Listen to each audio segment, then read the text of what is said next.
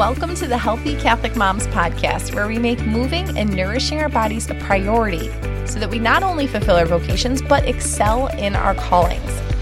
I'm Brittany Pearson, a Catholic wife, mom, and personal trainer, and I'm here to help you build healthy habits that actually fit your life. I am here to teach you how to get the results that you want and maintain the results that you want without spending hours at the gym or meal prepping all weekend long. I understand. I am right here with you, getting my workouts done in the nooks and crannies of time, looking up recipes while nursing babies, and trying to prioritize my own health amidst everything else going on. But I have really good news for you. You can get the results you want in less time without doing hours of cardio and restrictive dieting. I am going to teach you how to use strength training and eating in a macro balanced way to get you feeling so good in your skin, full of energy, and strong to carry out your life, okay? On this podcast, we'll delve into how to lose fat in a simple, sustainable way, what your workouts and nutrition should look like during different seasons of life, like during pregnancy and postpartum times. We'll also discuss healthy, quick meals and how to get them on the table, make food that kids will actually want to eat, mom hacks for making your day run more smoothly, and so much more. All the while with continuous encouragement to stay the course and live with discipline. This is a place where we're striving to steward our bodies well in order to joyfully serve. I am so happy you're here. Let's dive in.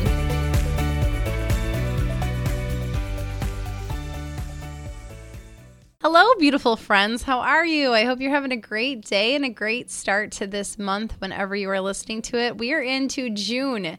And if you're listening to this when the podcast comes out, the idea behind this, which I'm sure you've already gotten from the title, is to take and apply one of these habits that I'm going to talk about from the list each week. So breaking things down into little 1 week approaches.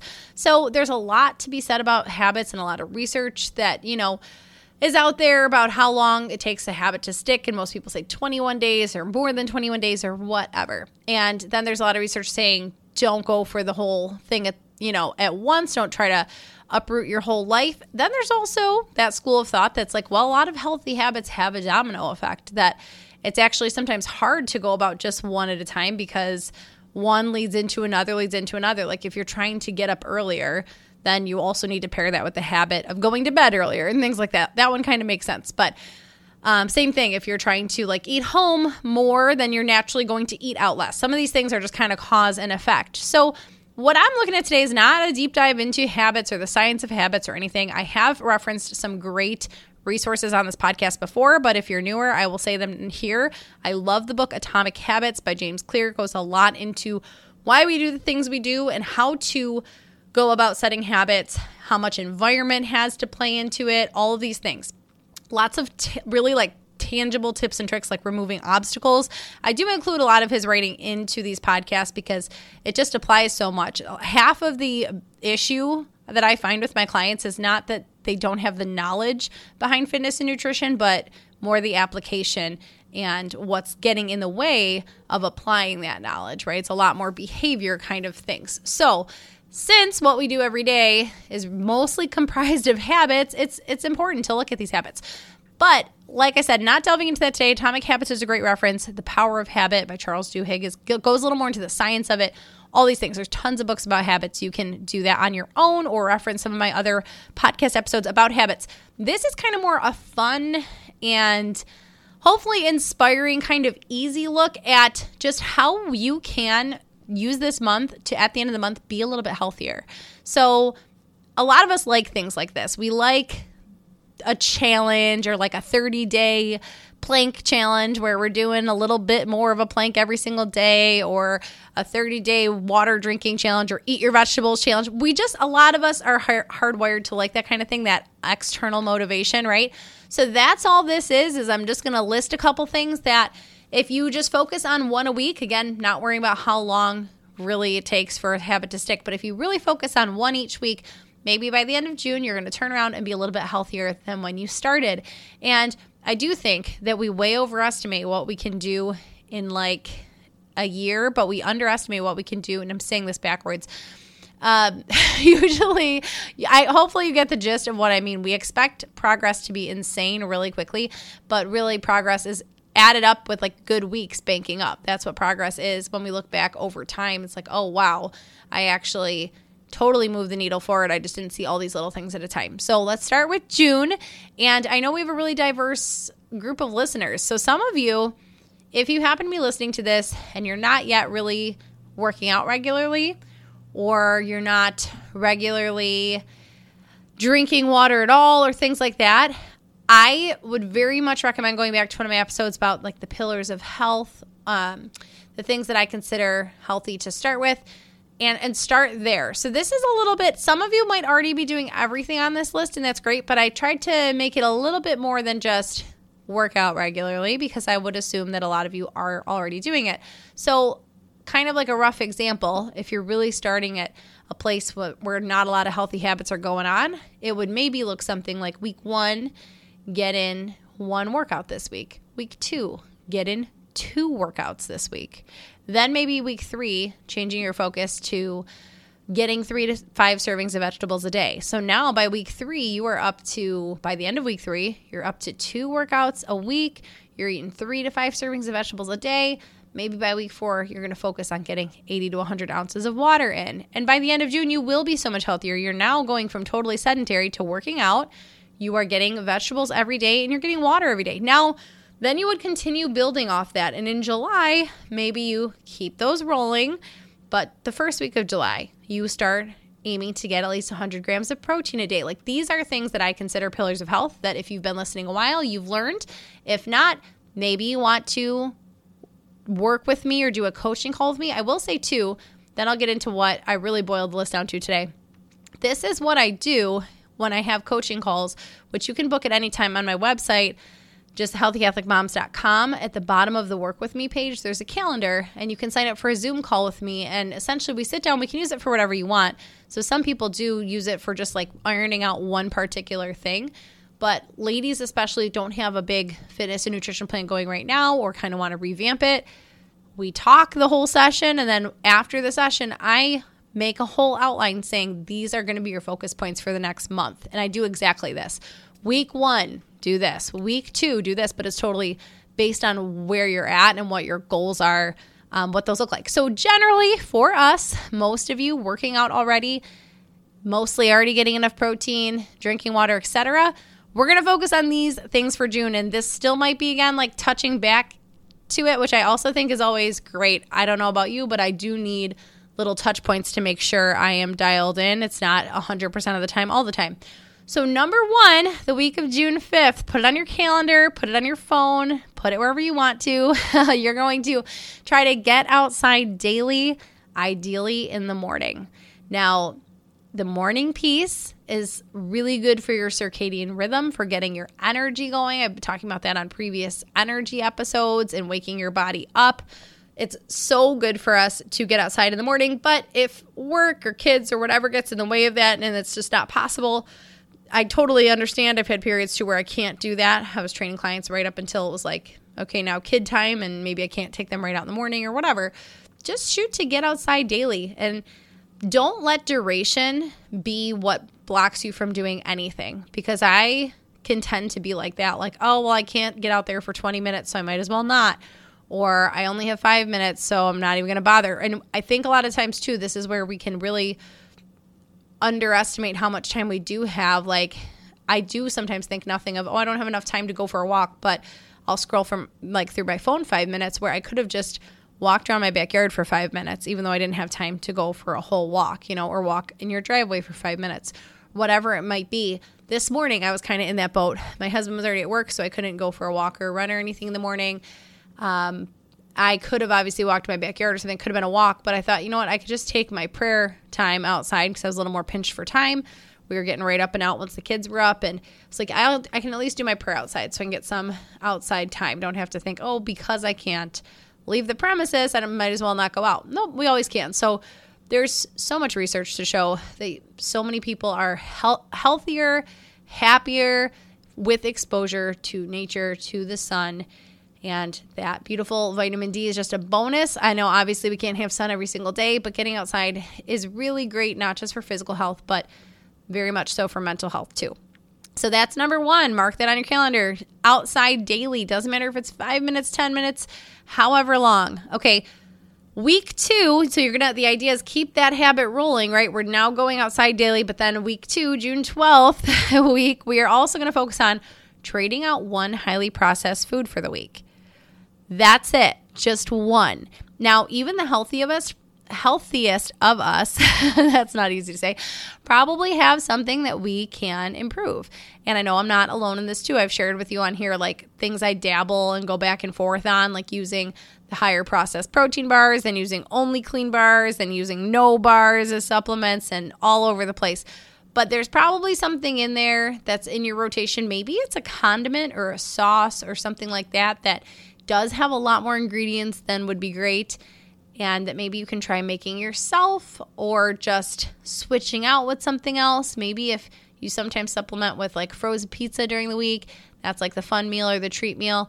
Maybe you just make a homemade pizza so it's not as processed and you know what the ingredients are and that kind of thing. So I just challenge you, just one item. I'm not saying overhaul. I'm not saying no processed foods in there, but those highly processed foods. Now, all foods are processed. Almost all foods, unless you're picking an apple off a tree and eating it, a lot of foods are processed. Even applesauce would be processed because you're changing the form. So I'm not talking about that, and I'm not talking about things like when you cook them, whatever. I'm saying highly processed, made in a factory. Maybe right now there's like wheat thins or something that you have every day that you can swap out with a healthier option of a cracker, or make your own, or just swap it out totally with like celery and carrots or something like that. All right. So week 1, you're getting outside daily. Week 2, you're still getting outside daily, but you are going to trade out one highly processed food. Now, again, the idea there would be to keep that out, right? Maybe it's not gone forever, that you never have it again, but that you've just kind of moved on from that. It's not in your rotation anymore. It's also, it's hard to go back and forth and like want something, not want something. Once we get a little distance away from it, usually that's makes it much easier, right? I'm sure there are things you can think back to be like, I've gone, I was in a period where I had Diet Coke every single day. Now I haven't had it in 6 months, but in the beginning it was so hard, So if it was a great swap and it's something you can live with, try to keep that out and then see where you can keep rolling with that too, because I do think that is a huge I should do a whole episode on this really, but it's such a big piece of our physical and mental health to have. It's not just all calories in, calories out. It's not just all the macro targets. We as a country, I believe in America, are eating way more processed food than not only like other countries, but we're just eating so much highly processed food a lot of the time.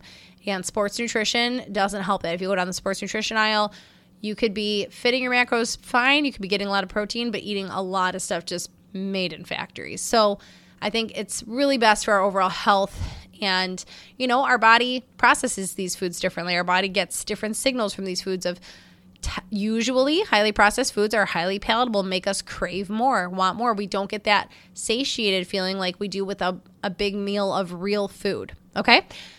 Now, week 3, once we've got those two things rolling, we are going to add on to this. Now, this is where I mentioned, like, if you're not drinking any water at all, or rarely, or, just a little bit of water, I would encourage you to slowly up that to get more in the 80 to 100 ounces range. If you're already with me on that, you're like, Brittany, I have heard you preach that for the last 3 years. I have listened.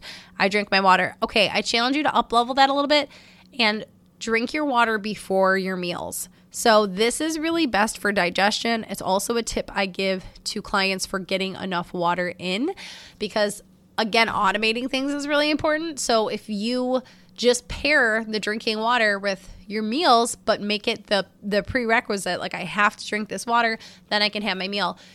It ensures that you're getting water in at least 3 times a day. Most of us are eating at least 3 times a day, if not more.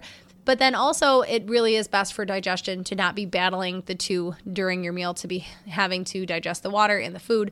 It's best to just drink the water and it also can help with the fullness factor. And I don't mean this in a real diet culture way of like, oh, if you think you're hungry, just drink water and chew gum, then see if you're still hungry. a lot of times we have true hunger, but there is such a thing as having true thirst. And sometimes we do think we're hungry if we're just not well hydrated.